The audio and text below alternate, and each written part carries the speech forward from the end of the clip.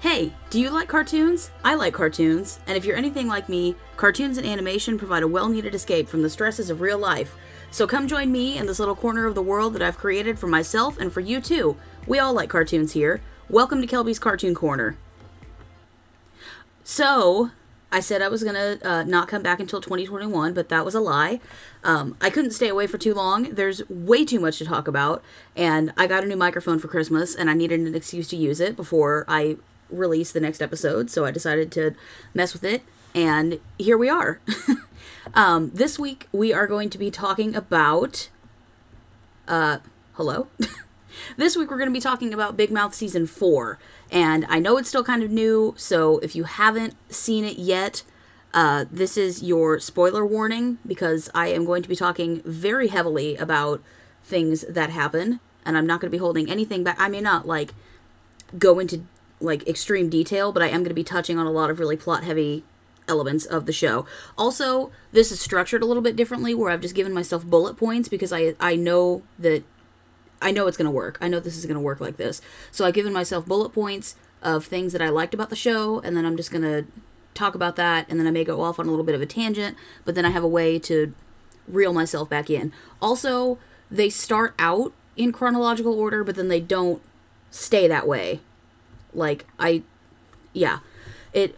It started out, first of all, I started typing this script at work, so, it starts kind of in chronological order, I reorganized it so it came out chronologically, and then after that, it just kind of is this is fun, I like to talk about this, and then it goes, all over the place. So it starts with, some semblance of structure, but then it will quickly devolve from that. So, hopefully you can follow along and pay attention.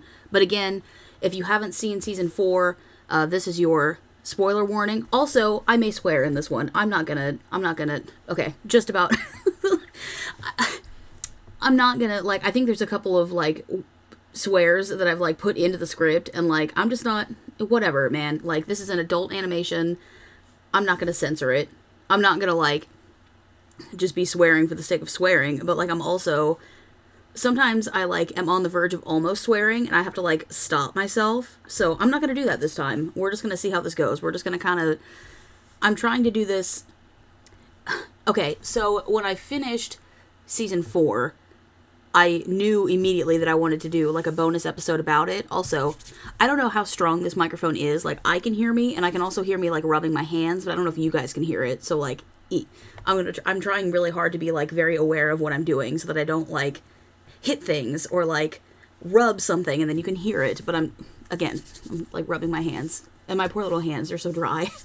But I don't know if you can hear it. So I finished Season 4 and I knew immediately that I wanted to do an episode about it, but I knew that it needed to be stream of consciousness where I'm just talking, but I can't trust myself to do that and stay on topic. So I knew I needed some sort of structure, so that's why I have bullet points. But with that, if I don't have every single word scripted out how I want to, I may just swear without meaning to.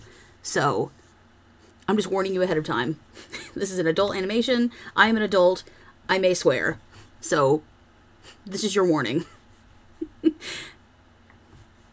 Okay. And then I didn't have a transitional thought. I just kind of stopped. So, this is going to be fun. Okay, so first of all, Season 4 is my favorite season so far. I loved seeing all the characters develop and grow. I have a lot of things to say about this season. Honestly, I said a lot, but it's not really all that much. Normally my scripts are 20 pages because I type out every single thought that I have. But I have, 9 pages worth of notes? Probably more 8 pages worth of notes because, there's a lot of intro and there's a lot of outro, so... I just have thoughts written down. Okay, I guess we're just going to get into it. So, first of all, so I loved, from the trailer, I loved the idea that they were going to continue exactly where Season 3 left off. So at the end of Season 3, we saw there's a little bit of a continuity error because they make it seem like Nick and Andrew have gone to camp every year as long as they've been friends. They've gone to summer camp together, but then, in the middle of Season 4, it's Andrew's never been to camp. So, do they always go to camp, or have they never been to camp? What's going on? Nick goes to camp every year, we learn, but, what about Andrew? Because they make it seem like they always go together, because, Nick is really sad when Andrew doesn't go, but meh. So anyway, from the trailer and from where the story left off at the end of season 3, we knew that they were going to be spending the summer at camp. And, like, we knew that was a thing that was going to happen. But me, personally, I didn't know how that was going to work. Like, I didn't know how they were going to be able to make an entire season out of, how long are they at camp? I think they're at camp for, like, a month. But, like, summer vacation is, like, 3 months. So, like, I didn't know how they were going to make that work. But they did, because not the entire season took place at camp. And I'm glad that they did that, because, again, I couldn't see how an entire season was going to take place at camp. So I'm glad that that was just like the first like 3 or 4 episodes, or maybe the first half of the season was at camp, and then the rest of it was not. And I'm glad that they did that, because otherwise, I don't know where else they could have taken the story. I feel like they explored plenty of things in those few weeks that they were at camp, and that's good. We're grateful for that. I wasn't sure how they were going to make it work for a whole season, but, like, I loved the idea of it taking place at camp. I love everything that happens at camp. I love Milk. I mean, I don't love him, but, like, I love the way... Okay. I don't love the way that the guys treat him, because obviously it's, like, wrong that they're bullying him, but also, like, I love that they accurately portrayed that middle school boys are assholes, and I love it. Again, don't love it, but, like, that's how middle school boys behave, and they depicted that accurately, and I appreciate that. Again, don't love Milk. I am with the guys, where I thought that he was really annoying, but at the same time, like, there's always that one kid, you know what I mean? There's always that one kid that, like, is super annoying, but, like, you're forced to be nice to him, and, like, I appreciate that. Okay. End of thought. I love Nick's anxiety about showering at camp and Andrew's anxiety about pooping at camp. There is a really subtle John Mulaney stand-up reference in the scene where Andrew was trying to poop at camp. Not the, like, really gross scene at the end of episode, like, 4, where he, like, births a turd and it's gross. It's like that scene is above and away more unnecessarily gross than that season. The opening of the second episode of season 2 of Final Space, where they just pee everywhere. Like, this, there was no reason that we needed to have an entire birthing sequence where Andrew gives birth to this giant turd. It's gross. Everything about it is gross. I hated all of it. But anyway, when he's in the cabin and he's trying to poop, there's a very, if you don't watch a lot of John Mulaney's stand-up, then you probably didn't catch it, but, like, I appreciate that, because I don't watch him a lot, but I have seen that, like, little clip of, like, okay, so, there's like a stand-up routine that he does, where he's talking about going to get, he's trying to go to the doctor, and he's trying to get, is it Xanax? I think he's trying to get a Xanax prescription, and his friend told him that he went to the doctor and told his doctor that he gets nervous on airplanes, and so his doctor wrote him a prescription for Xanax without, like, any further questions.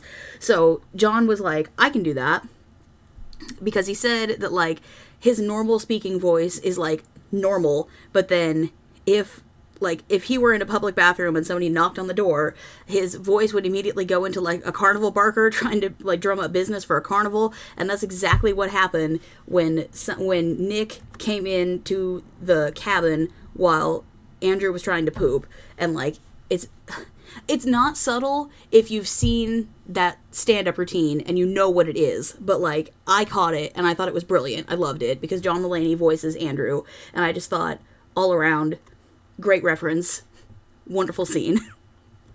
And that's where the comedy with the pooping ends. Like, I appreciate the anxiety of showering, because it's a real thing that happens when you go to camp, especially for, like, it's one thing to go camping for, like, a day or two and you can, like, skip a shower or whatever. When you're there for, like, weeks and you have to shower, and, like, you have to be in, like, a group with a bunch of other people, like, that's real. I get that. But I appreciate that they included that.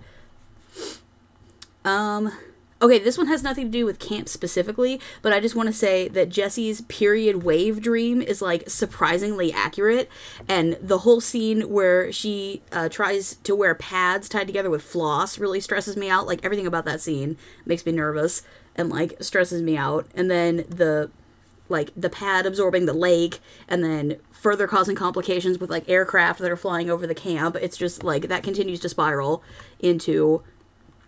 which I guess is to, like, play into the idea of anxiety, which is kind of a theme for the whole season. But, like, just the period wave dream is something that, like, I don't know if it's something that, like, every woman has experienced, but, like, you have a dream like that and you immediately know what's going on as soon as you wake up. You're like, oh no. Like, you know what's happening. And I would hate for that to have happened, like, at a camp or something. I can't imagine. Ew.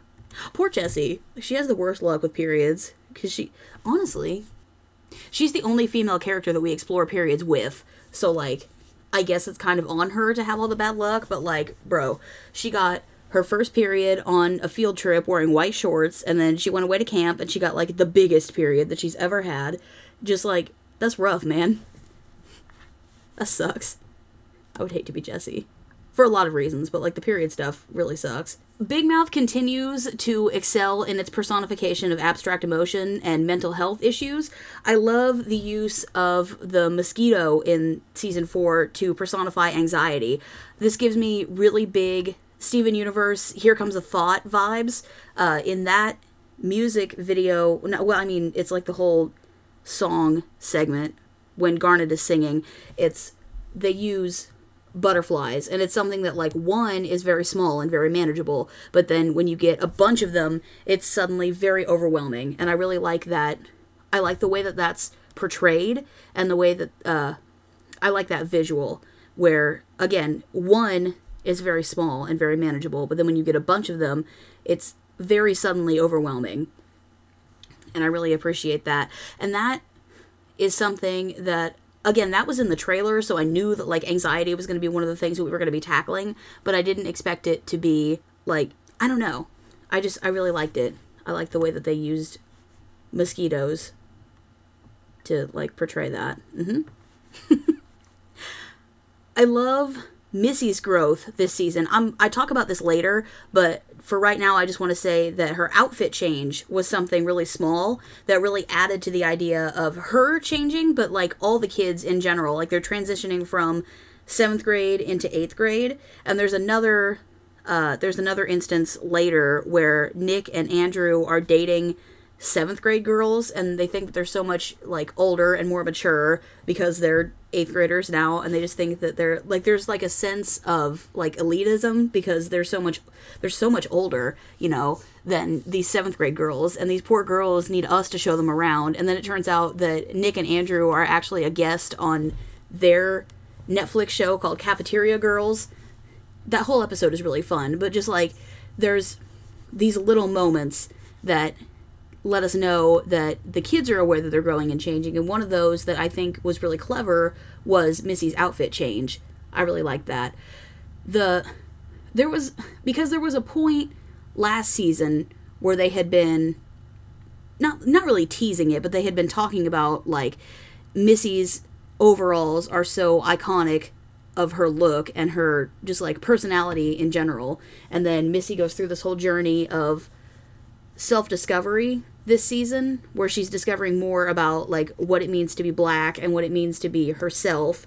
And I think that, and also, like, junior high is a time where everybody is changing their, you know, they're trying to figure out their, like, own personal style, and the kind of, I mean, that is a theme that continues through, like, the rest of your life into, I would say, into, like, your mid-20s, where you're trying to figure out your style and who you are as a person, and, like, who your friends should be. And, like, I like that they're doing all of it, they're starting it all now, and I like that they started Missy's growth with her outfit change and her like, her whole style change, but, like, her outfit specifically. And then she had that whole scene where she was, like, sad and her overalls were talking. It was, like, weird, but it was also cute, and I appreciate it. Alright, Jay and Lola as a couple is something I never expected to see, but I love them together. maybe they're not the ideal match for each other. It feels like the kind of relationship that they're going to look back on as adults and kind of cringe. But as 8th graders, I love them together. I love their energy that they have of like, screw what everybody else thinks, we're happy together. And I love that together they learn about pleasure, and they make an effort to communicate with each other. Also, one of the, I don't know, like the lesser touched on or lesser talked about things that all the kids kind of experience this season is the fact that, like, you open yourself up to somebody and you're gonna get shut down or you're gonna get let down, because like that's the thing that Nick really struggles with, especially towards the end, is the idea that a part of being vulnerable with somebody or with people in general is you're taking that risk that you're going to get shut down. But it happens with Jay and Lola again later in the season, where Jay admits to, first of all, this scene hit me way harder than I expected it to. They're out, it's after the Halloween party, and Jay and Lola are out at like IHOP or something, and they're eating pancakes, and Jay admits to Lola that he loves her, which is like beautiful in a lot of different ways, because this is this is the first time that I think that Jay genuinely believes that he's in love with someone, and not just saying that because he's craving their attention or their physical touch or something like that. Like, he and Lola have created a relationship with one another, and again, they're 12 or 13 or whatever, like, you know, it's not deep, like, whatever, it's not like deep love, but it's like, you know, as much love as you're able to comprehend at the age of 12 or 13. I really truly believe that Jay feels that toward Lola, and he puts himself out there and he says, I love you, and then Lola says something like, I think you're really great too, and then they just continue eating, and then Jay is like, do you have anything else to say? And Lola's like, no. Like, they had been talking previously about pancakes being little beds for mice, and, like, Lola says something, like, off the wall about what they had previously been talking about, and Jay, like, kind of sits back for a second and goes, oh, and then he goes, okay, well, I'm gonna go to the bathroom, or something. He, like, leaves, and she says, okay, I'm gonna order coffee as a joke, and he's like, that's really funny, and then he just, like, leaves, and he's so sad, and he takes up, like, they dressed up as Bonnie and Clyde for Halloween, like a couple's costume, and he takes off his hat in the parking lot, and he's just so, like, crushed. And is it later in that episode? I think it's the next episode. Lola is kind of wrestling with, like, she feels guilty because she didn't immediately say back, I love you too. Like, she didn't immediately say it back, and she's wrestling with that in the next episode. But that's another thing. Lola also says, everyone I love leaves me, so she's, like, afraid to put herself out there, and then she gets proven right, because she goes to Jay, and she tries to make up for it, and she says, hey, I'm sorry that I didn't, she, like, is very honest and open with him, and she says, I didn't say, it's not that I don't feel it, I just didn't say it, because every time I do say it, whoever I say it to ends up leaving me. And then Jay proves her point by saying, well, you know, screw you, you didn't tell me that you love me back, so, like, this relationship is over. And then they get into this big fight, and Lola says, I think she says, you're gonna regret that next season or something. Like, they're really playing into the fact that these characters know that they're in a TV show. It's very fun. It's very meta. But, like, she says something to the effect of, like, you're gonna really regret this next season. And then Jay is like, meh, and they, like, go at it for a few minutes. But that's, like, the end of their relationship, and it's really sad. But it starts because Jay puts himself out there, and he gets rejected. And then Lola turns around and does the same thing, and then Jay rejects her. So that's, like, I don't know if anybody else has talked about that, but, like, that's a thing that I just noticed when I was, like, skimming through these episodes to kind of put together this list. That's kind of an unsung theme of the whole thing, is, like, opening yourself up, being vulnerable, and then also, like, with that, when you open yourself up to be vulnerable, you have to also be aware that along with that could come rejection. And obviously, when we do something like that, we hope that the people that we are exposing ourselves to emotionally and mentally and spiritually are going to like be receptive to that, but a lot of the times they are not, for a variable amount of reasons. Like sometimes you can just not be, sometimes you could be so in your head that you're not like mentally, emotionally ready to take on anyone else's stuff, and so you could say something that you might genuinely mean in the moment but don't mean it to come off that way. Or, you know, you could just not be sometimes somebody could just, you could just not be feeling the same way as somebody else does. Like if somebody says, hey, I love you, sometimes you just don't. Sometimes you just don't feel that way, and that's okay. But that's something that the kids wrestle with, and I appreciate that Jay and Lola were the, like, subject of that, at least for one side of this story. I appreciate that Jay and Lola were part of that. I just really like them as a couple. Again, it feels like something that they could look back on in like 10 years and be like, ew. But also, I kind of hope that they don't, because I think it was really good for them to be together. They're both two, and again, I know they're not necessarily great for each other, but I appreciate that they gave it a shot, because they both come from very sad backgrounds, very broken homes, and I just appreciate that together they're able to kind of figure themselves out a little bit, also like figure out like what a relationship dynamic should look like, maybe for them, like what they would want in a relationship personally. I like everything about them being together. Again, I recognize that they're probably not the best for each other, but I appreciate that the writers at least gave them a chance, and like a genuine chance, and it wasn't just like a one-off thing where like it was somebody's dream, or like I appreciate that it was a full, like they lasted a full season and they really, really tried to make it work. I really like them together. So, okay, along with that, I had to like pause for a second while I scrolled. Along with that, there's a little mini arc where Jessie moves to the city and she is going to this new school where all these girls are like, everybody's super wealthy and they're like all like philanthropists and like they do all these really great things, and like Jessie does not have that kind of life, and so she tries to fake it for a little bit to make it seem like she's this girl who does all these really cool things, but she's just not. She's just regular, and again, that's okay, but the anxiety mosquito gets to her, and so she's just like, no. So then I think she skips school one day, and she meets this older boy who goes to, I don't know if he goes to the same school or if they're in the same district. I don't know, because they make it seem like Jessie is going to this all-girls school, so I don't know why this boy would be going to their school, but like, that's fine. That's not the point. So she goes to this coffee shop, she meets this boy, his name is Michelangelo, which is like this super exotic name, and he has an accent, and he's older, and he seems to be really interested in her, and I really, really appreciate that they included this story, because not only is she like super into this guy, but she goes beyond that and places her entire self-worth and self-image in his hands. And personally, that's very relatable. I feel like that's something that a lot of young girls have an experience with, and it's something that can spiral out of control really quickly if not, like if you don't have somebody with you who can like snap you out of it and be like, yo, what are you doing? Why are you obsessed with this boy? There's something, I don't know what it is, but there's something about being young and having someone older than you be genuinely interested in you.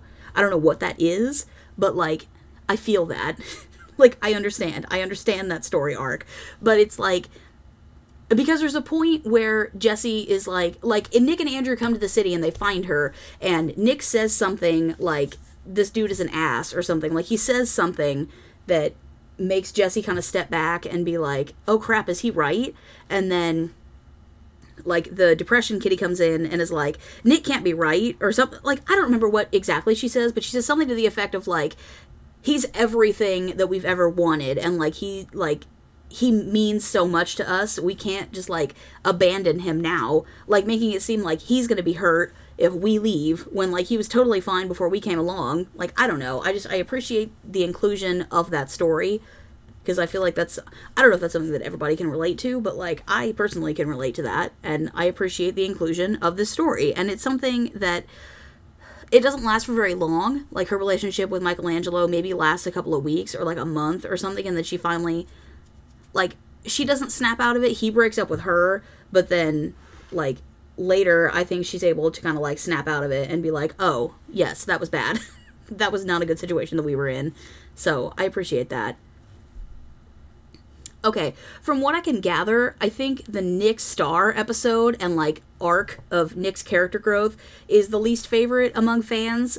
I don't love the tone and the vibe of the Nick Star episode, but I do love the end reveal that it's all in Nick's head, because it's, like, an anxiety-induced, like, story spiral thing that he's, like, because he, like, falls asleep on the bus or something, and the whole thing is, like, the entire episode is all a story that he's created in his head, and it just, like, it gets more and more crazy as the story goes on. So, this whole season was super relatable for me personally for a lot of reasons, and this is one of them. A few months ago at work, I had, like, one very brief, fleeting thought that I just, like, plucked, and then I, like, fixated on that for, like, 20 minutes, and I did the same thing that Nick was doing in this episode, where it just kept spiraling out of control, and it got to the point where, like, it was so real.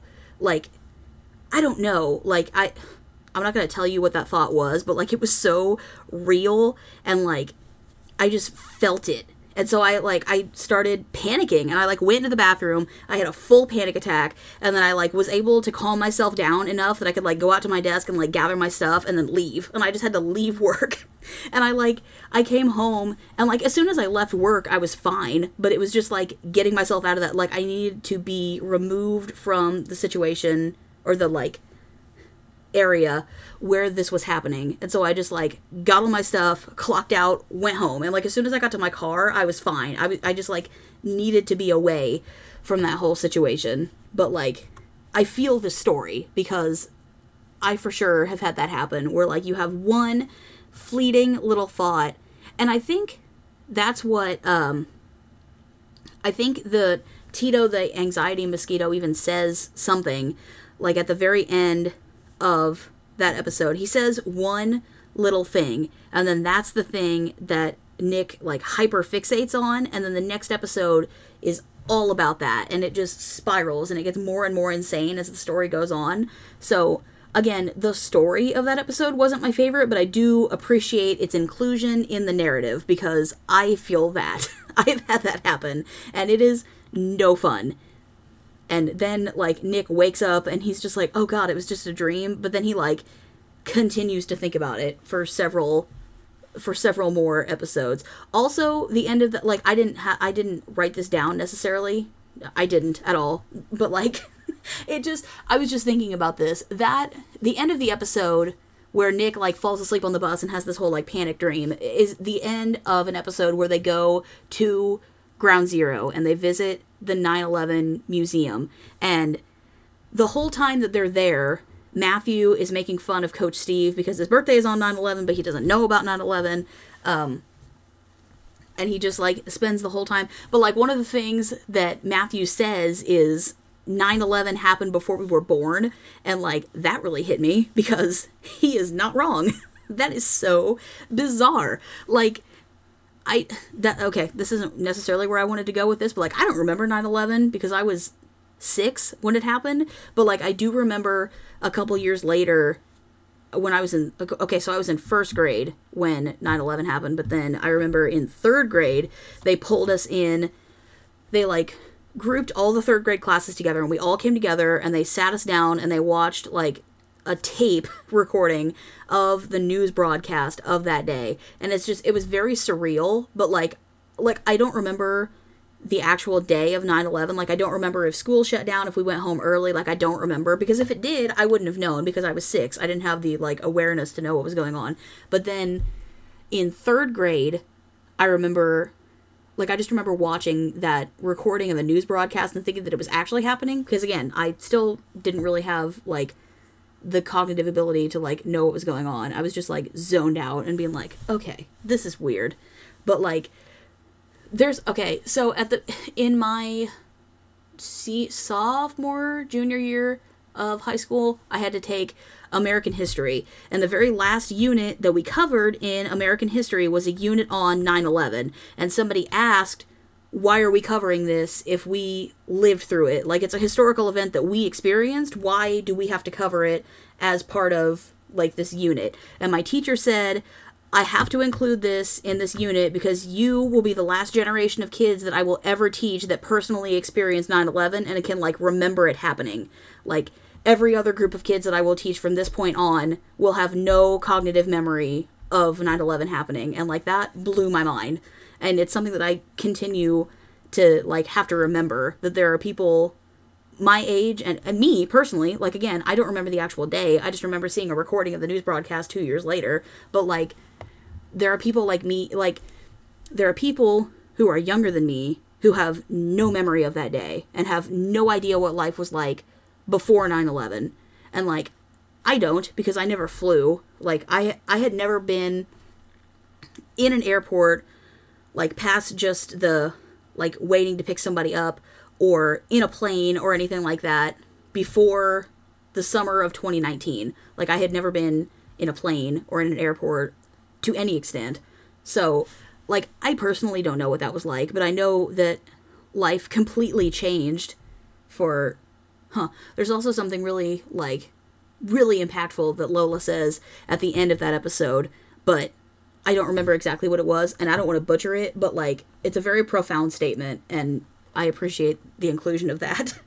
But again, that just blew my mind, because Matthew was like, 9/11 happened before we were born, and I had to sit for a second and be like, oh crap, he's right. Yo, these kids are young, because they're 13, and I am not. And that's just, sometimes age is, like, really weird to me. I don't know. So, yeah, the 9/11 thing was really weird. One of the things that I loved this season was that the main gang seemed to be more broken up. We see less of them together, and I think that provides some really interesting ways to promote growth in each individual character. I've already said that I love seeing Missy alone, but I also love seeing her with Devon, and this, again, ties back into the 9/11 episode, because they're at the museum, and Devon and Missy sneak away to go to a party. They say party, and I imagine it being, like, 30 kids, but it's actually, like, 5 kids sitting around smoking out of a bong, and then Missy and Devon show up, and they're just like, meh, whatever. But, like, I love seeing her with Devon. I love the code switching song. I love Missy's family. I love that Quinta Brunson is one of the, like, voice actors who voiced Quinta, the character. I love everything about that.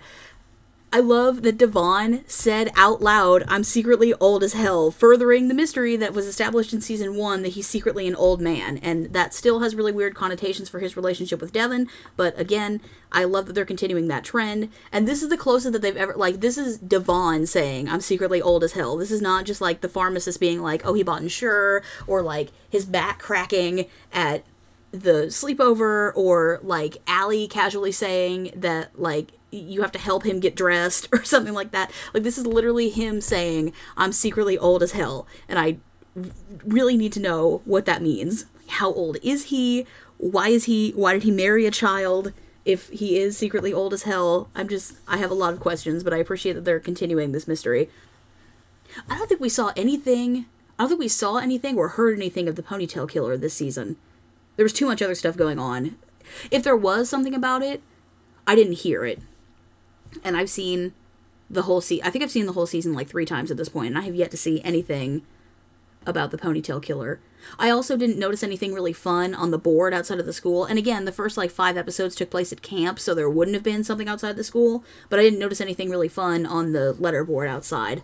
But just I didn't notice anything, but that doesn't mean it's not there. I love seeing Jessie on her own. I love seeing her in a new environment. Again, I really like her sketchy relationship with the older guy. Don't like him, but I like that storyline. I love when she's talking to her therapist and she says that everything is okay, but then the depression kitty says, you had yellow mustard on a tortilla for dinner. And again, super relatable.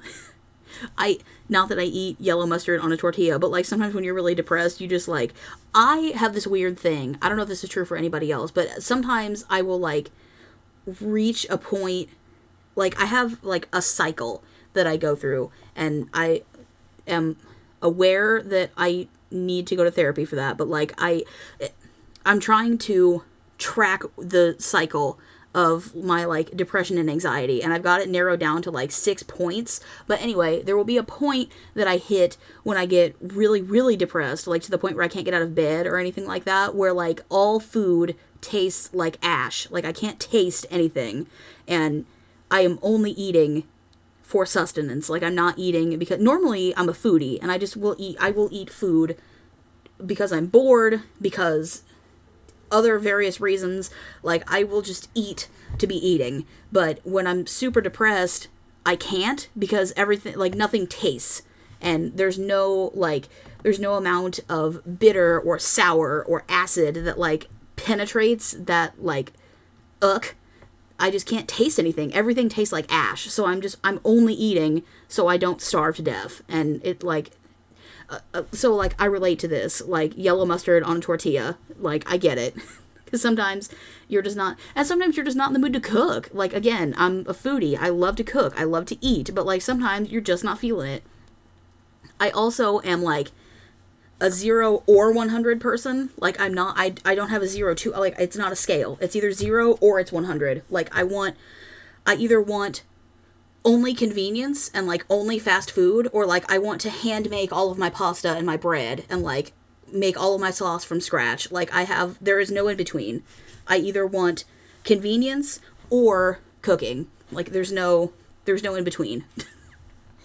And I'm like that with everything. Like, I either want, okay, I can't think of anything else, but, like, cooking specifically, I either want nothing or everything. And, like, eating the same way. Nothing or everything. Okay, so, looping back, that was super relatable. Also, when her parents make the decision to let her move back in with her dad, and the kitty and the mosquito are making her feel bad, and then Connie, like, grabs them and, like, kicks them out of the frame, and she's like, oh, no, you do not get to make her feel bad for this. These parents are finally getting their shit together. I love that. She is so, like, she's so proud. And then when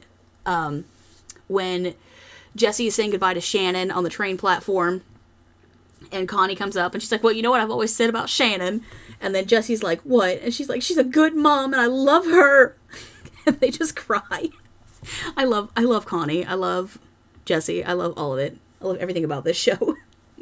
The only character that we see on their own, that we would normally see mixed in, the only other character, good God.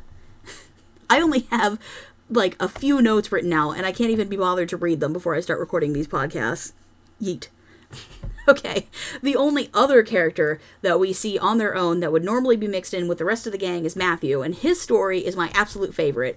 From the very first time that we saw Matthew, way back in season 1, we've known that he was gay, and for the longest time, his only character trait was being the snarky gay character, but he's really evolved in the last 2 seasons. In the Valentine's Day special, we see him meet a boy named Aiden, and then in season 3, they start dating, and it's really fun to see Matthew as part of a pair, but also to see him be nervous and unsure, instead of being, like, snarky and quippy and on all the time. I really like seeing him. I like seeing that other side of him where he's, like, nervous and unsure of how to be in a relationship, just in general. I really like seeing that side of him. So in season 4, the next logical step as far as story would go is a coming out story. And this is honestly my favorite story of the entire season.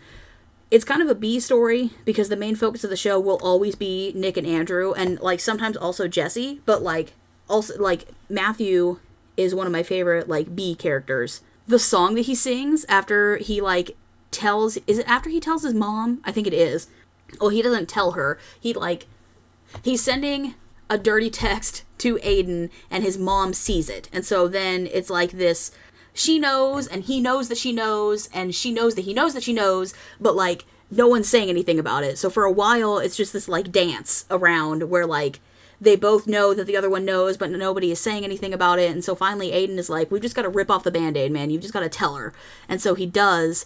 And she says, I don't even remember what she says, but then he, like, goes up to his room and he's really sad. And Maury tells him to sing a song about it. And he does. And it's beautiful. And then they sob together. And it's wonderful. I love it. Okay, so I love that song. But I also love the scene with him in the car with his dad. And this doesn't happen until, like, the later half of episode 10. So it's, like, very late in this season.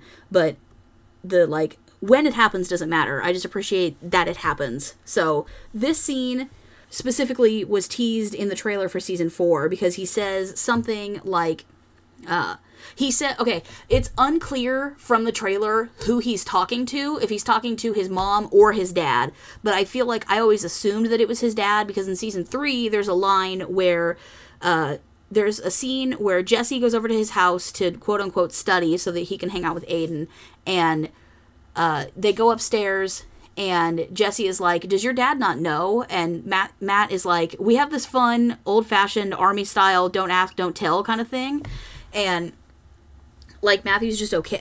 I don't know if he's okay with it, but, like, that's the way that things have always been, so he's just learned to live with it.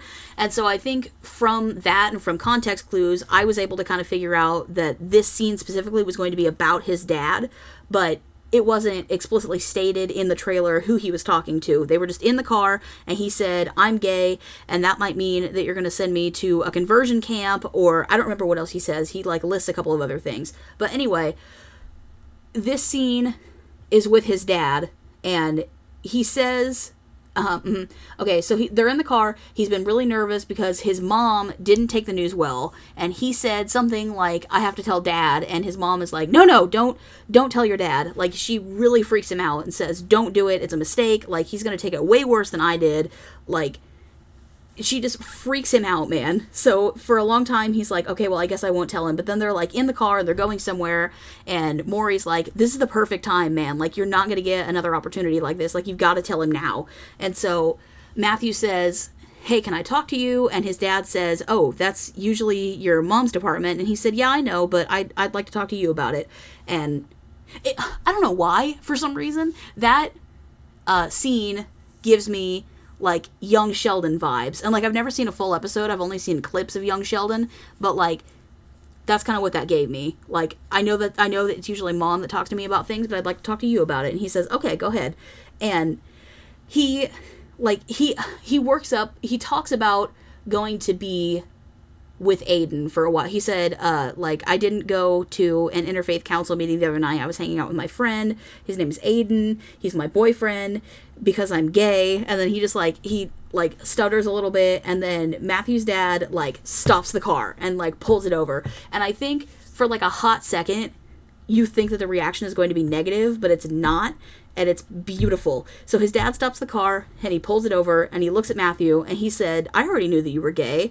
And like, the words right there weren't necessarily my favorite, but I love the fact that he pulled the car over. Like, this was not a casual conversation. It was set up to be kind of a casual conversation because they're just, like, in the car, they're going somewhere, like, hey, I need to talk to you about something. But the fact that he pulled the car over, like, his dad recognizes that this is an important moment between them and that it should be taken seriously. Matthew has his dad's full and undivided attention for, like, 30 seconds, but that's enough. Like, I love it. He pulled the car over, and he looks at him, and he says, I always knew that you were, like, I already knew that you were gay. And then he says, I know who you are. And he says, I drove you to tap classes. And then he, like, puts the car in drive. He says, Matthew says, Mom told me not to tell you. And his dad says, well, she worries about you, and she's probably going to need a little bit more time to wrap her head around this, but he said, we'll figure it out. And then he, like, puts the car in drive, and he starts talking about Fuller House. And Maury's like, I think your dad is done with this conversation. But, like, that was enough. Like, I love it. I love everything about it. Like, he pulled the car over. Like, that's the thing that I keep focusing on, is that he, like, that scene could have gone 100 different ways. But he pulled the car over to give his son his full attention. Again, if only for 30 seconds. Just the, like, he pulled the car over, he stopped, and he looked at him, and he said, I know who you are. And I love everything about that. One of my favorite themes in media in general, but I especially notice it in Christmas movies, is fathers who appear to be hard asses, but love their sons. Because the trope is that fathers will bend over backwards and do whatever they can for their daughters, but very rarely is it ever shown that they will do the same for their son. Again, I notice it in Christmas movies a lot, but I'm sure that there are examples in, like, both animation and, like, TV and, like, movies in general. But the two best examples that I constantly think of to reference this are A Christmas Story and then the Waltons Christmas special, The Homecoming. I don't really want to get off on a huge tangent, but, like, let me defend my point for a second. So, in A Christmas Story, Ralphie, I'm assuming that everyone has seen this one, Ralphie really wants a BB gun, but he gets turned down at every turn because you'll shoot your eye out. And on Christmas morning, after all the gifts have been opened, his dad notices an extra gift that Santa Claus brought. When his wife asks what it is, his dad went out and bought him a BB gun. And, like, I know the implications of him going against his wife's wishes in this case, but, like, he said that he had one when he was 8, and Ralphie is 9. Like, his dad is, like, trusting him to be responsible enough to have this BB gun and not shoot his eye out. That's what he's saying. Like, I trust you. You're good. And his dad is genuinely happy to see him open it. And the only other time that we see him this excited in the movie is when he opens the Lego lamp.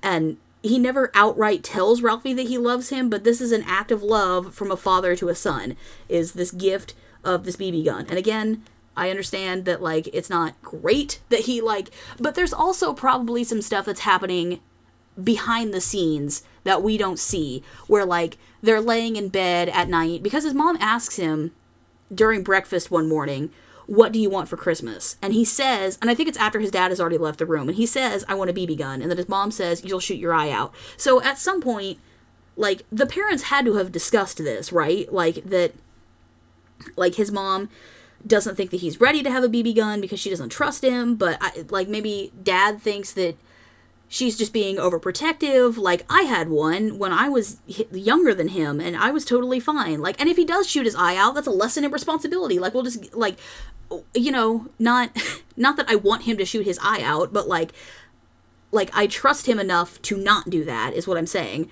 And I feel like there was some stuff, like, in the works happening behind the scenes. Like, the mom obviously did not know that dad went out and bought this gun, but also, it's like, it's him saying, I trust you, and, like, I know that you're responsible enough to have this and not hurt yourself or others. Like, I don't know. I appreciate that. It's one of my favorite Christmas movies. The other example that I always come back to is The Homecoming, which is the Waltons Christmas special. This one is a little bit more out there if you don't watch the Waltons regularly, or if you don't know anything about them, or the show in general. So The Waltons takes place in the 1930s during the Great Depression. It's about a poor family who lives in Virginia. 2 parents, 7 kids, and their grandparents all live under one roof. John Boy is the oldest sibling, the oldest son, and as such takes on the role of another parent whenever the siblings are out of the house, or sometimes just because mom is busy. John Boy wants to be a writer, but his dad has always been really hard on him learning a trade. John Boy knows that it would take a college education for him to become a writer, and it wouldn't be fair of him to ask the family to spend so much money. Oh, you probably picked that up in the mic. Whoops. It wouldn't be fair of him to ask the family to spend all this money for him to go to college to have a chance at something like that. Like, we're in the middle of a depression. We don't all have that much money to begin with anyway. Like, it wouldn't be right to ask the family to take a big gamble like that on me. So instead, he keeps these writing tablets in his room, and he uses them like journals. I relate to John Boy, both as the oldest sibling, though I don't have 6 younger siblings, I just have the one, but also when Mama comes upstairs to ask him what he's doing, because he'll, like, in between scenes, he'll just disappear, and he's upstairs in his room with the door locked, and everybody's, like, freaking out, thinking that he's doing something. Like, Mom comes upstairs, and she says, are you smoking cigarettes? And he's like, no. And she's like, she says, are you hiding something? And he says, yes. And she says, I'd like to see what it is. So he shows her these tablets, and she says, are you ashamed of it? And he says, no, but and then he goes into this, it wouldn't be fair to ask the family to risk this money on me because we don't have any money, and just blah, blah. But anyway, I relate to him because he says this thing. He says, things just stay in my mind, Mom. I can't forget anything. It all gets bottled up in here, and sometimes I feel like a crazy man. I can't rest or sleep or anything until I just rush up here and write it down in that tablet. And, like, I feel that, man. Sometimes you just gotta write it down. And even then, like, a lot of the times I write stuff down. That doesn't mean it goes away. It just, now I can also see it instead of just having to think about it for days. So, anyway, in the movie, John Walton, the dad / husband, is away for work but he's supposed to be home on Christmas, and it's getting really late on Christmas Eve, and he still isn't home. So eventually, Mom sends John Boy out to try to find him, and he goes all over, but he can't get very far because there's a tree that fell over, and it blocked the road, so nobody can get in or out of town. I don't remember the name of the town that they live in, but John Boy comes back home, and everybody gets ready to go to bed, and they hear a knock at the door, and it's Daddy. So a bus had gone off the road, and he had to walk and hitchhike to get home, so it took him way longer than it should have. And it's also 1930, so not everybody has phones in their house. Because there's a point where Grandma says, what we need is a telephone. Because, like, if they had a phone, John would have been able to call and say, hey, there's a bus that went off the road, and so I'm going to be late. Like, but then that would have been, like, the end of the movie also, so it's, whatever. So he comes home, and he gives gifts to everybody. He, like, tells this winded story of how he knocked Santa Claus off the roof and, like, grabbed all the toys that he was supposed to be giving to the kids before he could fly away. So all the kids open their gifts, and then John Boy finally opens his, and he gets a big stack of the writing tablets that he's been using. And John just kind of smiles at him and says, I wonder how word got all the way to the North Pole that you wanted to be a writer. And then John Boy says, I reckon he must be a right smart man. And he's got tears in his eyes. Like, it's a very, like, emotional scene. And then John says, I don't know a thing about the writing trade, son, but if you want to take it up, you've got to give it your all. And then he says, yes, sir, Daddy. And then all the kids get tired and they go to bed.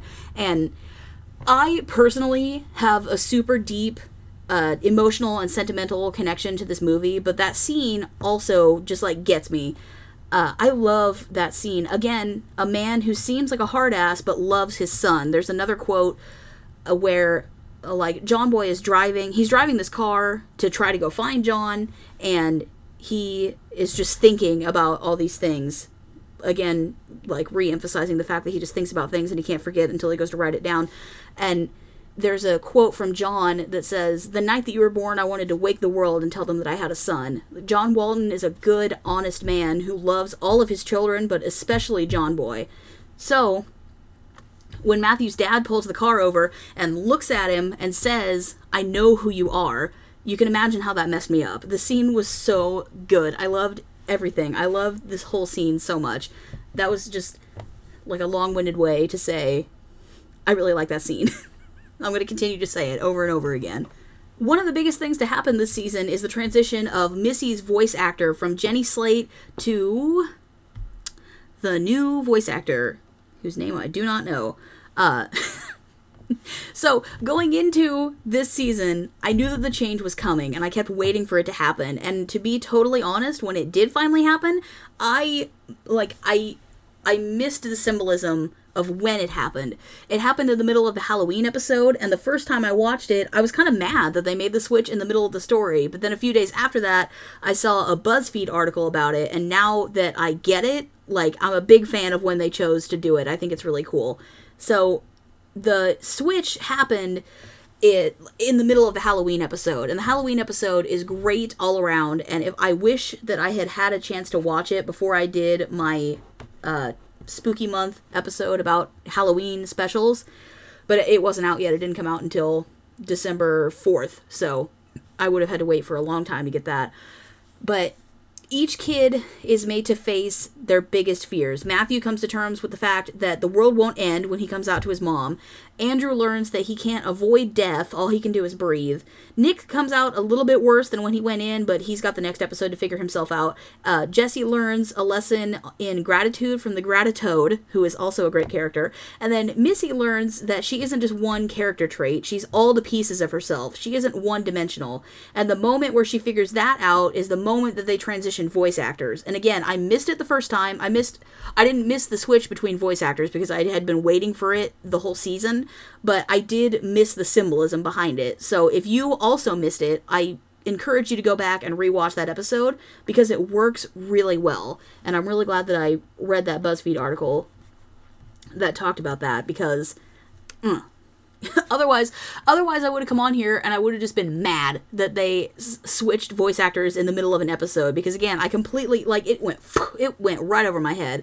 I didn't, like, that's, if a season or a series is short like this, where it's like 10 episodes, and I have time to watch it multiple times before I record an episode of a podcast, that's great, because then I feel like I pick up on more stuff. But like, a lot of times, I just don't have time to watch, like, I don't have time to watch 4 seasons of a show back to back.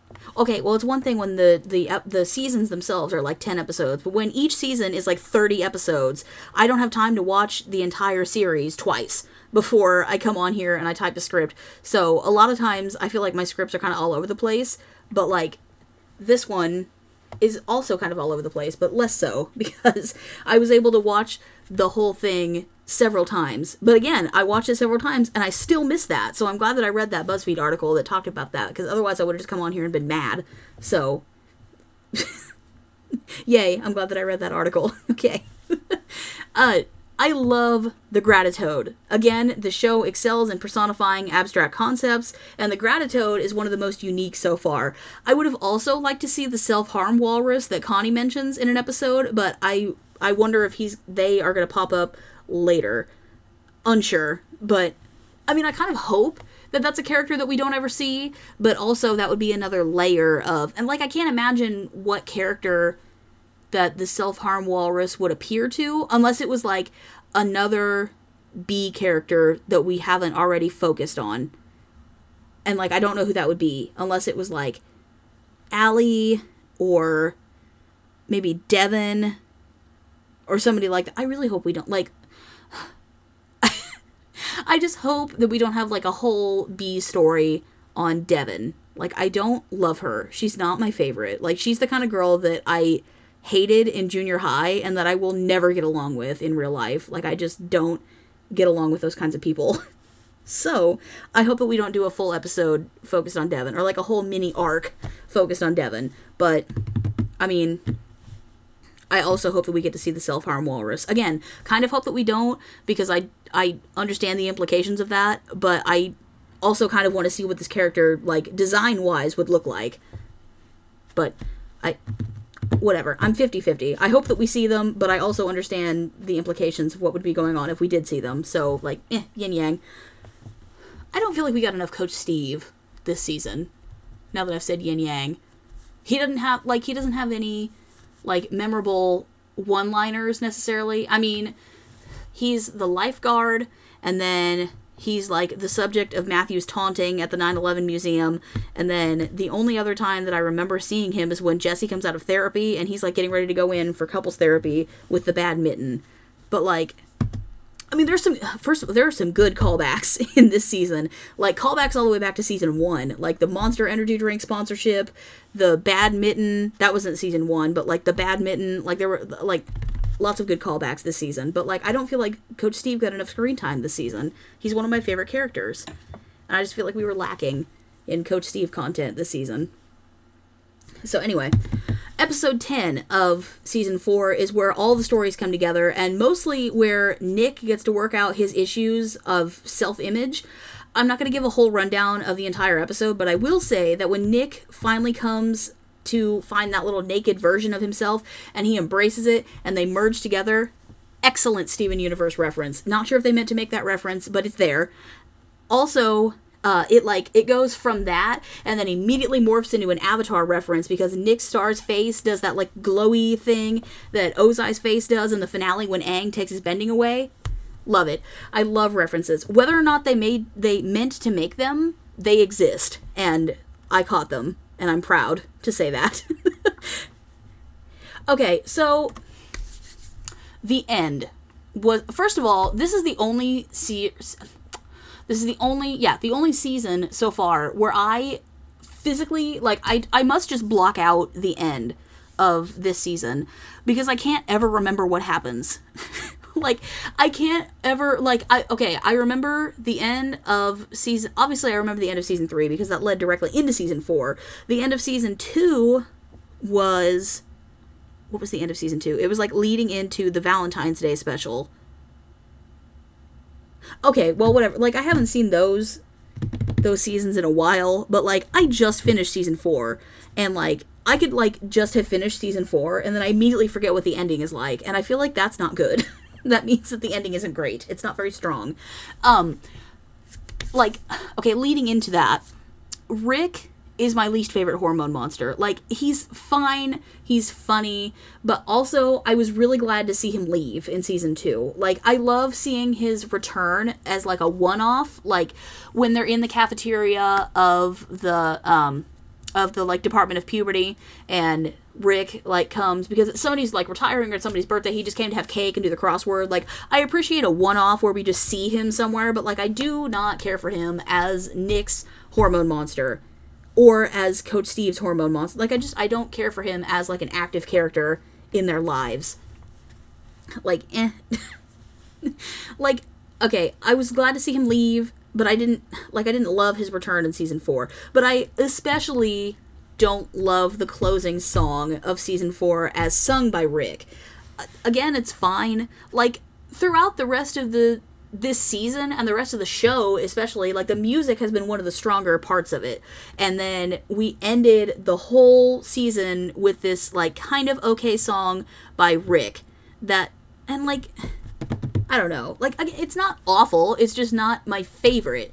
And it just seems like a weird way to end it, because it feels like a really finite ending, and I can't decide where a season 5 would go. Like, hopefully Nick gets some counseling, and maybe we'll see more of Lola and Jay after they broke up, because she explicitly said, you're going to regret that next season, so that makes me think that something is going to happen. But other than that, I have no idea where the next season is going to go. But, I mean, I felt the same way at the end of season 1, but at the end of season 1, there were just so many variables. Like, I didn't have the whole context of who these characters were and how they functioned in this universe, and now we're 4 seasons into it, and it just feels like the show just, like, ended. And I don't know where it's gonna go. Like, I hope that we see more of Jesse. I hope that the masked principal wasn't just, like, a one-off thing to be funny. Like, I hope maybe that's something that will continue into season 5. I don't know. But again, I can't see where a season 5 would go, because that feels just like such a, like a cap on this story. So I don't know, but that doesn't mean I'm not going to watch a season 5. If they announce a season 5, absolutely I'm going to watch it. I just don't know where the story's going to go.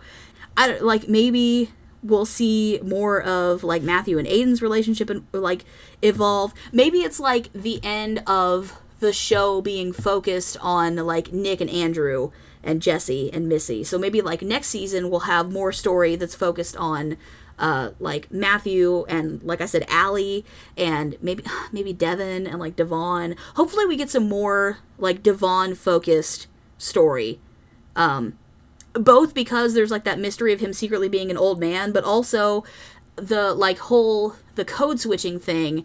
He was trying to, like, break that habit, or, like, was talking about trying to break that habit. So hopefully that's something that is explored a little bit more in season 5. So, like, maybe this is just a wrap on these characters being the main focus of the show, and season 5 is going to explore other characters, which I would be fine with.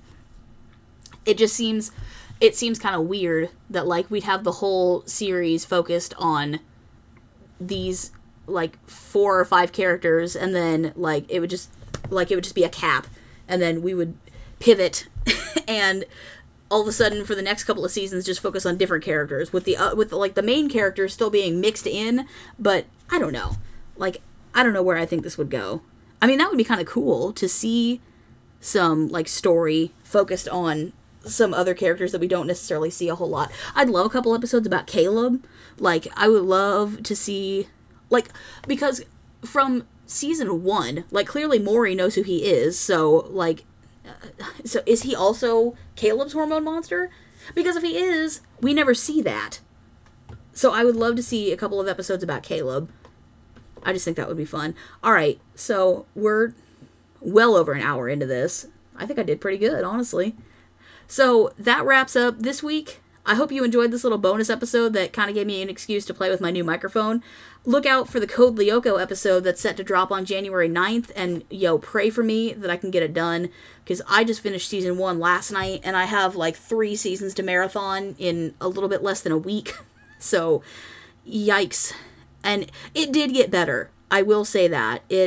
it got better. Like, I did skip, I think I watched to episode 8, and then I skipped to episode, like, 14.